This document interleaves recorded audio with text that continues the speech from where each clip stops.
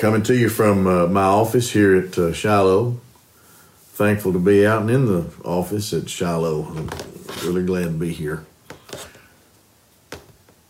Elijah, we learned, is a man who has passions and emotions just like us. That's what James says. It's just like you. That's what he says.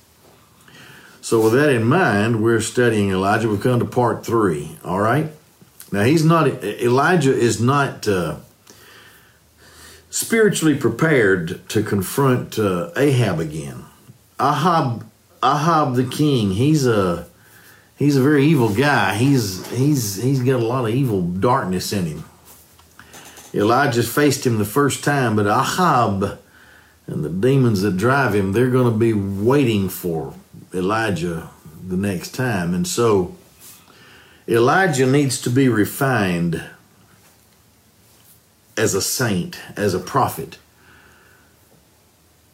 And he's headed for a confrontation in next chapter, chapter 18.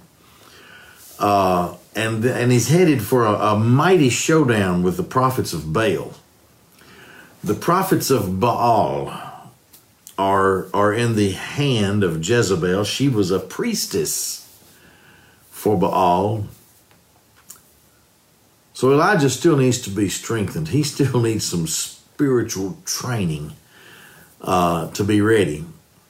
Now remember last time, he went from the place where he confronted Ahab to the brook that is called Kerith. And we noted that the brook Kerith flows into the Jordan River. It's part of a system that feeds the Jordan River. And the name of Kerith means separation, place of separation. So that's where God sent him. He sent him out to be separate to himself. But you can't stay there because the brook dries up, and that's what happened in a time when the drought hit, according to the prayer of Elijah and the purpose of God.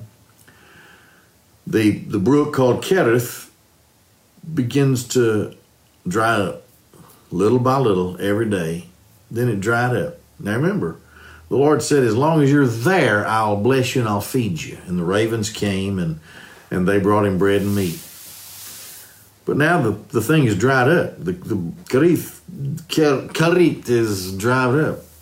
So the place of separation now has to move me to the place of refinement. And the word that is used here, the widow from Zarephath, the word means refinement. So that's the place of refinement. I'm about to get even stronger and more refined than I did at Kerith, the brook. So God works, as I see it, like this. First of all, he works in our lives through what I call transplantation. Now here we are. Let's go to 1 Kings. And let me get 17. And we're down in, what would be verses 8 leading into verse 9. And the word of Yahweh came to him saying, now what happened? What just happened? The brook dried up. That was previously what was said. Moves right into this. God's not going to leave you there. Not going to stay there. If you're in the will of God, serving God. And the word of Yahweh came to him saying, arise, arise, get up. Go to Zarephath, which belongs to Sidon, which belongs to Sidon. Wariashavta. And live there, dwell there, sit down there. That's what it means. Okay, so arise, go to Zarephath, which belongs to Sidon, and dwell there, abide there. Now that's kind of a strange command, because that's the place of the enemy. That's the place that ordinarily would have been would have been part of the people of Jezebel, belongs to Don. You know, I'm thinking now the principle of putting us from one place to another. And what I'm talking about is I'm talking about spiritual experiences. You know, we're in an experience here as believers, and God has, we may or may not realize that God has been preparing us for this. This is something that a lot of people don't know how to deal with, but the people of God should know that God has been preparing us for this, for all of our journey. This is the process of what I call transplantation, giving you an experience that's a great experience, but then giving you a greater experience, bringing you into a deeper faith place where you have to have greater faith. Well, this is the case of Elijah, transplantation. There's a castle in Scotland, I can't remember the name of it. It's always been renowned for its beautiful shrubbery. Shrubs, the most beautiful in the world. And they say that it's a privilege to be the groundskeeper at this magnificent castle in Scotland because the shrubs are so exceedingly beautiful. It really takes a talented fellow, the most talented guy in the world, to keep those shrubs so beautiful. Now, the groundskeeper was asked one time, he said, you know, what's your secret, man? What is it? He said, transplantation. That was his word, transplantation. We don't let the shrubs stay in the same place. We let them reach a certain point, and then we take them out and put them somewhere else. We keep them moving from place to place. That's his secret for keeping those shrubs so beautiful. Let me go back to Jeremiah briefly for just a second. You don't have to look there. Jeremiah, by the way, we're in 1 Kings chapter 17 with the story of Elijah. Let's see, down around verse 11. This is Jeremiah's, or God's, judgment on Moab through the prophet Jeremiah. Moab has been at ease from his youth. He's just settled in and has settled on his dregs or his lees. And Moab has not been emptied from vessel to vessel, nor has he gone into captivity. Thus, his taste has remained in him, and his scent, his smell, the way he smells, his scent has not changed. I don't know anything about making wine. All I know is what I read.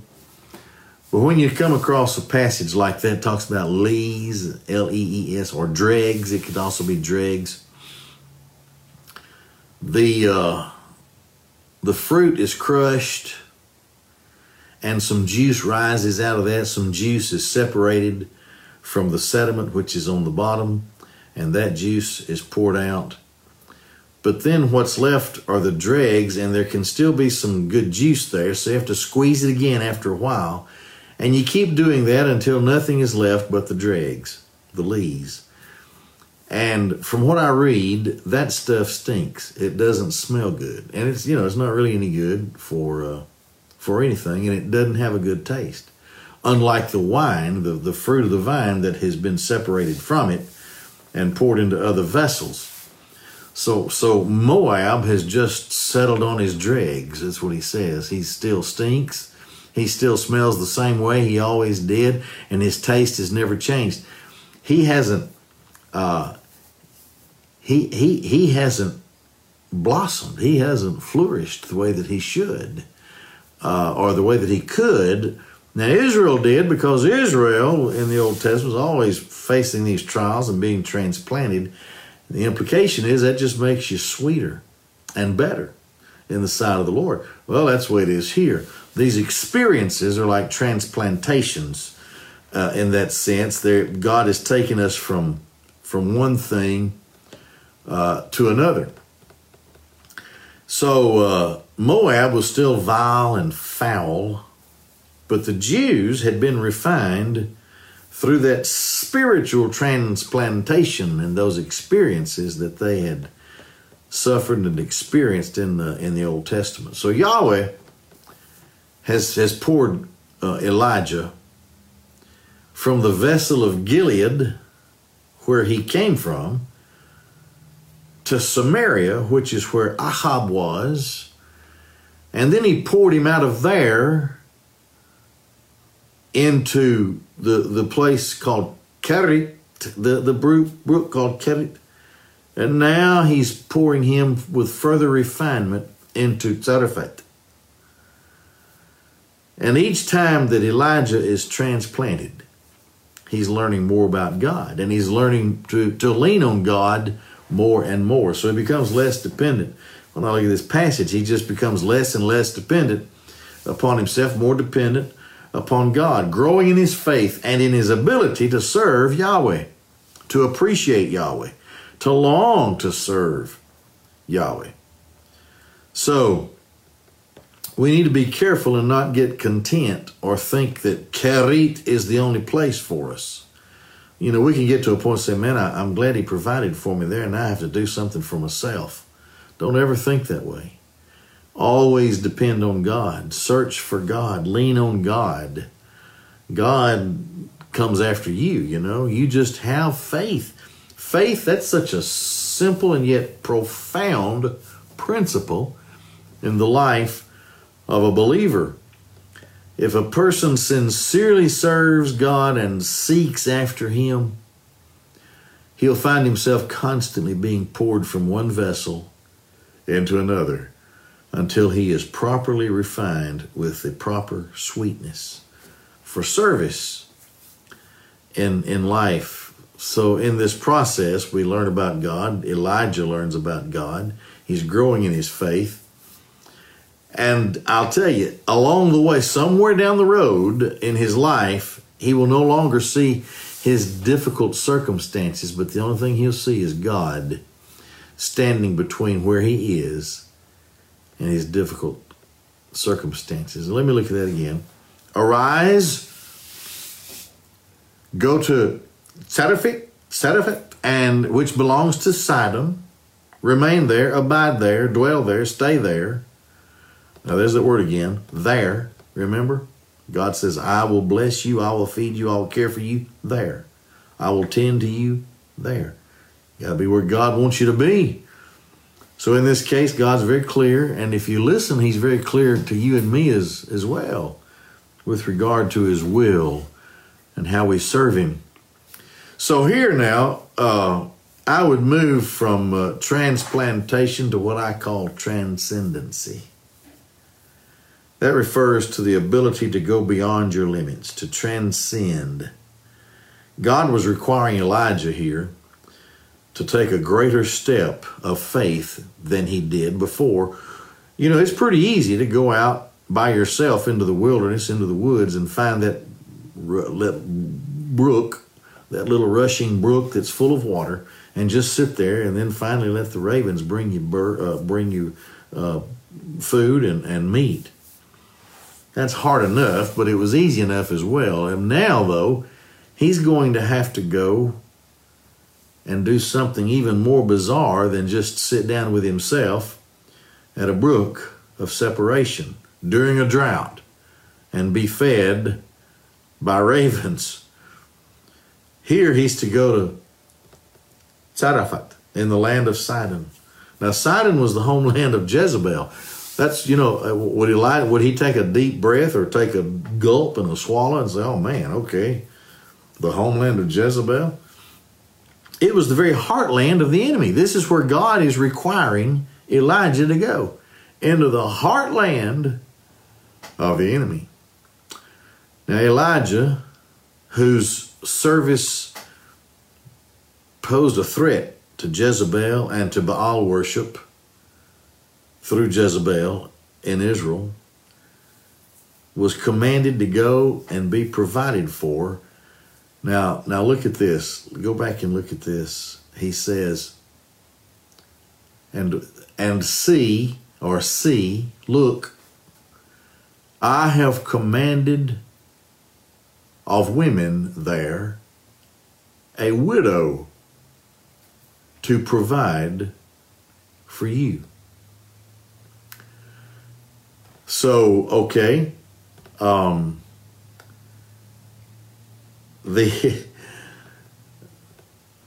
widows in that culture would have been the poorest of the poor and the hungriest of the hungry in a time especially of drought and famine.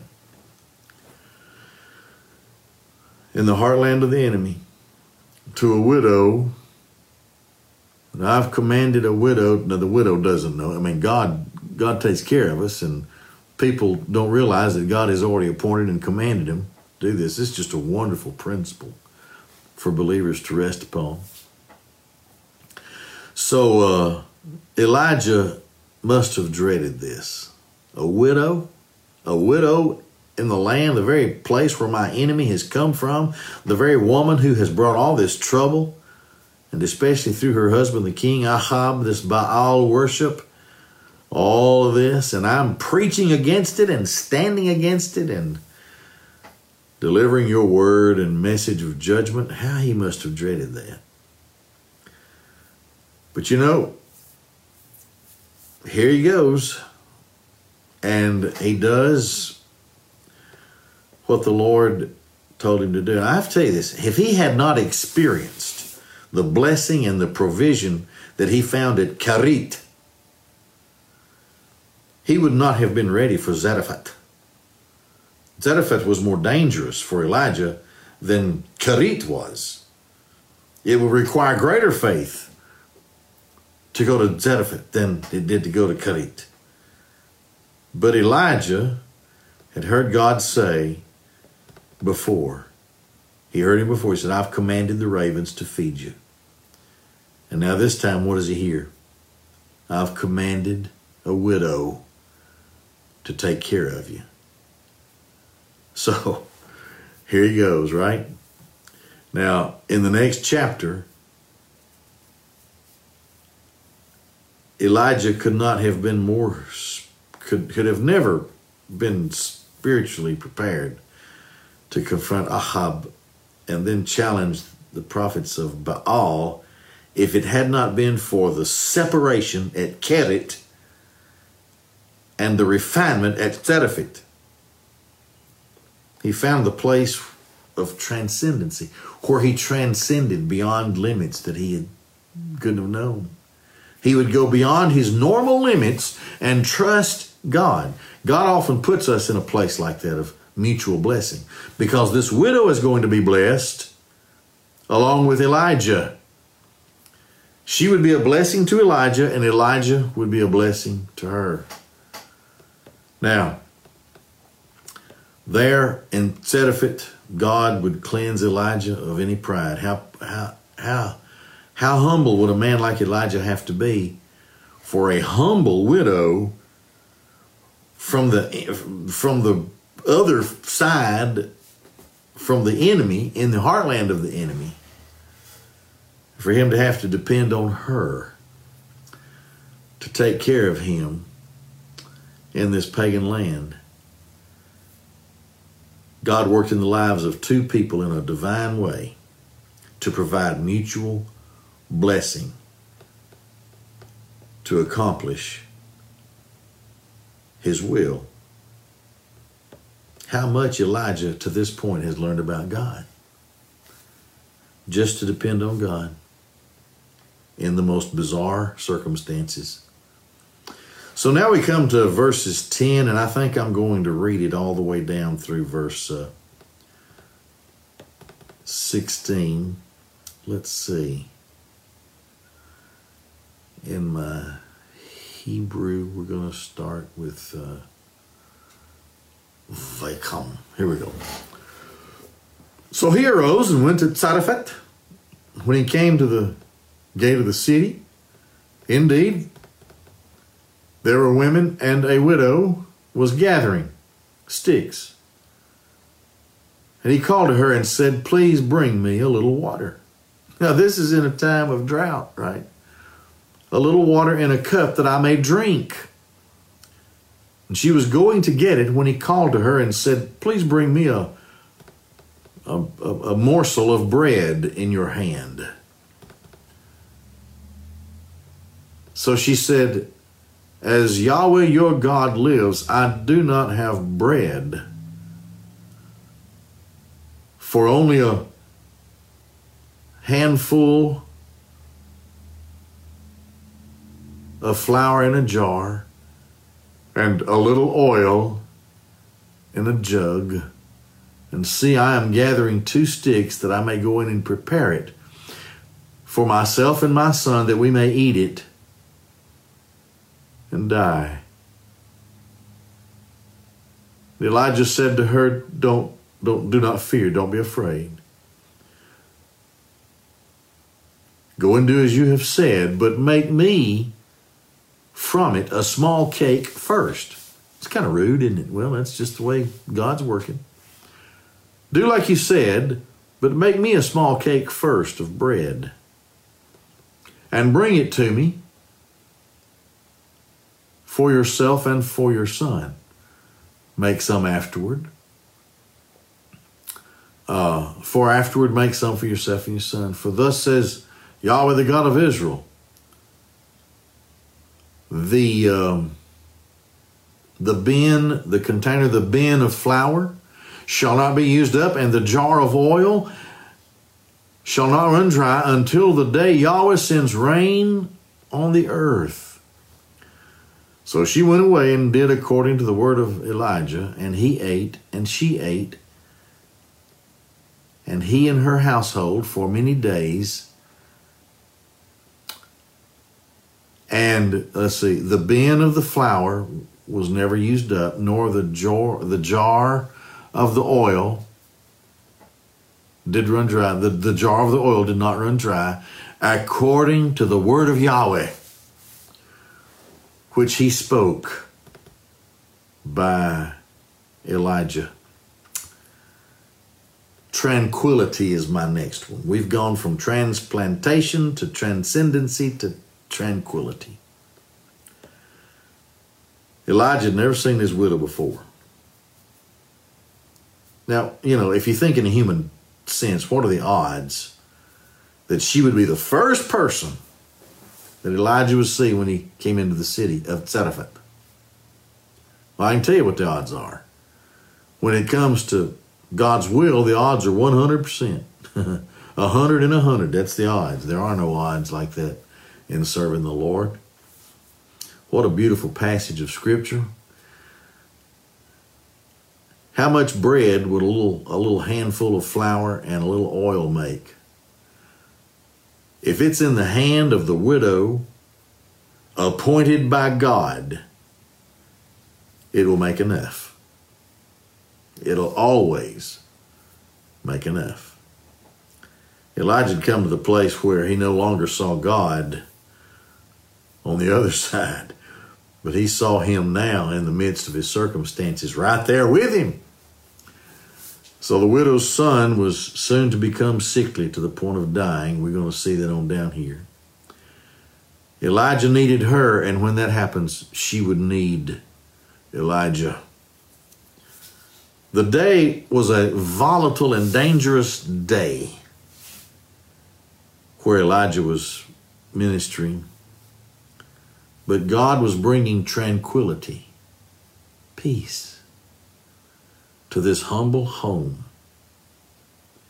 Elijah's word to the fearful, hopeless widow was this: do not fear. It's a good word for us, isn't it? Do not fear. God had arranged for Elijah and the widow to be a mutual blessing to one another. Okay, so then the final point, I call it transnaturalism. I had to, you don't have anything better to do these days, so why not stick with the alliteration, right? Transnaturalism. This will carry us from the next verse on down to the end of this particular context, which would be about verse 24 or so. It came to pass after these things that the woman's son who owned the house, became sick, and his sickness was so strong that there was no breath left in him.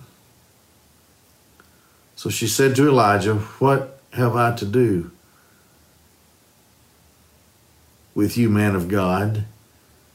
Have you come to me to bring memory, to bring remembrance, and to kill my,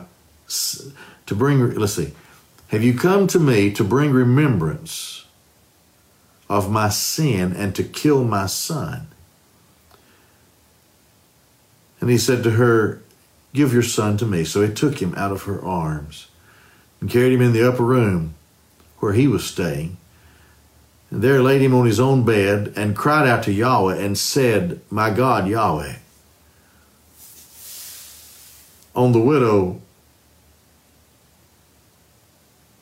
whom I lodge and with whom I stay, you brought tragedy by killing her son." He stretched himself out on the boy 3 times and cried out to Yahweh and said, "Yahweh, my God, I pray, let the soul of this child come back to him."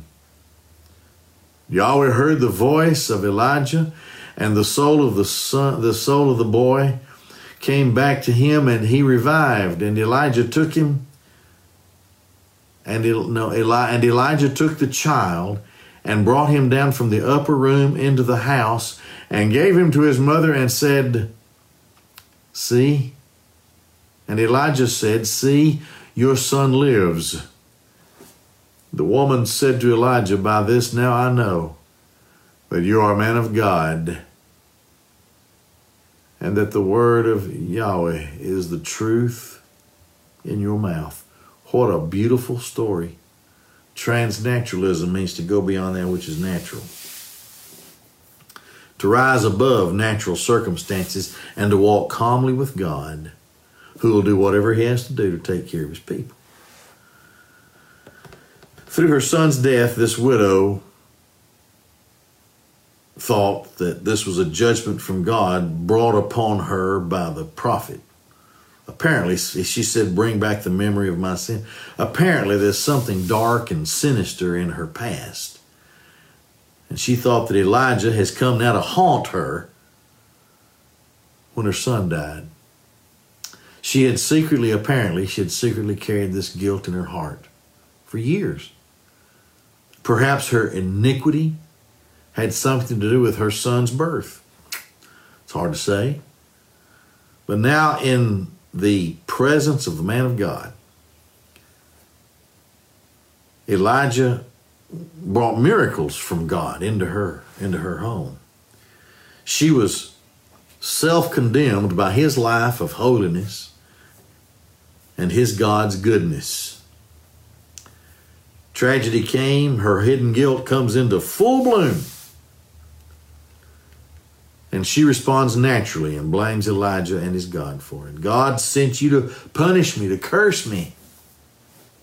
That was her emotional and initial response to what was happening. And she deserved a little space for emotion because her son was dead, her only son. Elijah didn't expect this. He most likely had come to love this little boy. But he doubtless had told the boy and the widow of the great God Yahweh, the God of Israel. Probably told her what his mission was. Told her about the futility of worshiping her god Baal, the god of Jezebel.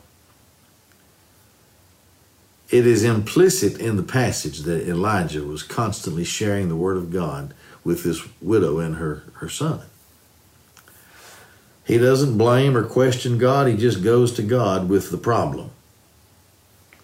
God had done too much for him to think that God was going to leave it like this. He knew God was in absolute control, so all he needed to do was pray. Just pray. Unmoved by the circumstances, undaunted in his faith, He prayed. Why? Because Elijah had been refined. Beyond the place of separation, in the place of refinement. So, he knew that God would stand in the midst with him in the middle of his circumstances. He'd seen too much and gone too far at this point. Now in the place of refinement. He'd been watered at a drying brook, fed by ravens. He enjoyed food from a barrel that was supposed to be empty, and oil, a cruse, a jar of oil that was supposed to be dry, and yet it kept coming out when they needed it as much as they needed for the time. So his walk with God was strengthened. The Lord heard his prayer, the Bible says. We look at it. And God went beyond the natural limits for Elijah, his servant. Why? Because God had said, I'll take care of you there. Side effect. There. Not to remain at Karit. Not there. That's not, I took care of you there, but that's over. Now, you move from separation to refinement. Side effect. Side effect. You don't just find natural help like Karit. You find supernatural help. Now, in the place of refinement. Be faithful. Be obedient. Pray and know in your heart that you're where God wants you to be. Right now, it's not hard to identify, is it? Be still and know that I'm God. God's up to this. Thing is worldwide that we're in right here. Now you know it. You know this is, of course, God attends the funeral of every little meaningless sparrow that falls. That's what the Bible says. Now, if he does that, you think he's not taking note of what's going on? You think he doesn't know where his own are and what they need and what they are requiring and how they need his help? What do? You pray. You read your Bible. Let God talk to you. Just wait to hear from God. Be still and know that I'm God. Talk to those. This may be preparation for the return of Christ. You need to talk to those who don't know Christ. Do all that's within your power to tell them of salvation that's in Christ. Because when God's servants are obedient and faithful, and when we are in the place where God has told us to be, God will work for us. He will. And give us supernatural help if that's what's required.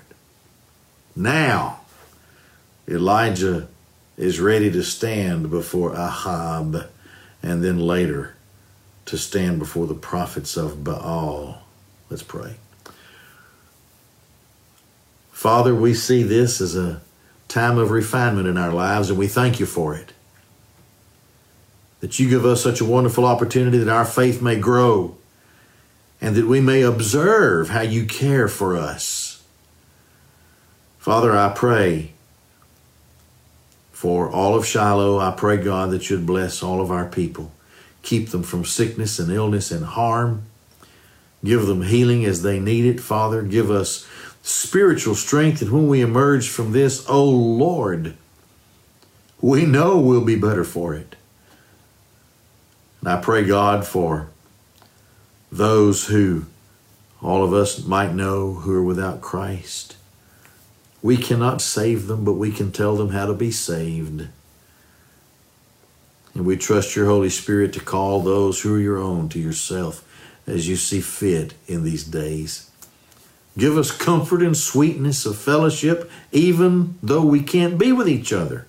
And yet we can, in a miracle of the internet. So help us be calm and responsible, and help us to lean on you, knowing that you are there, taking care of us. We ask all this in Jesus' name. Amen. Okay, well, that was Elijah, part 3.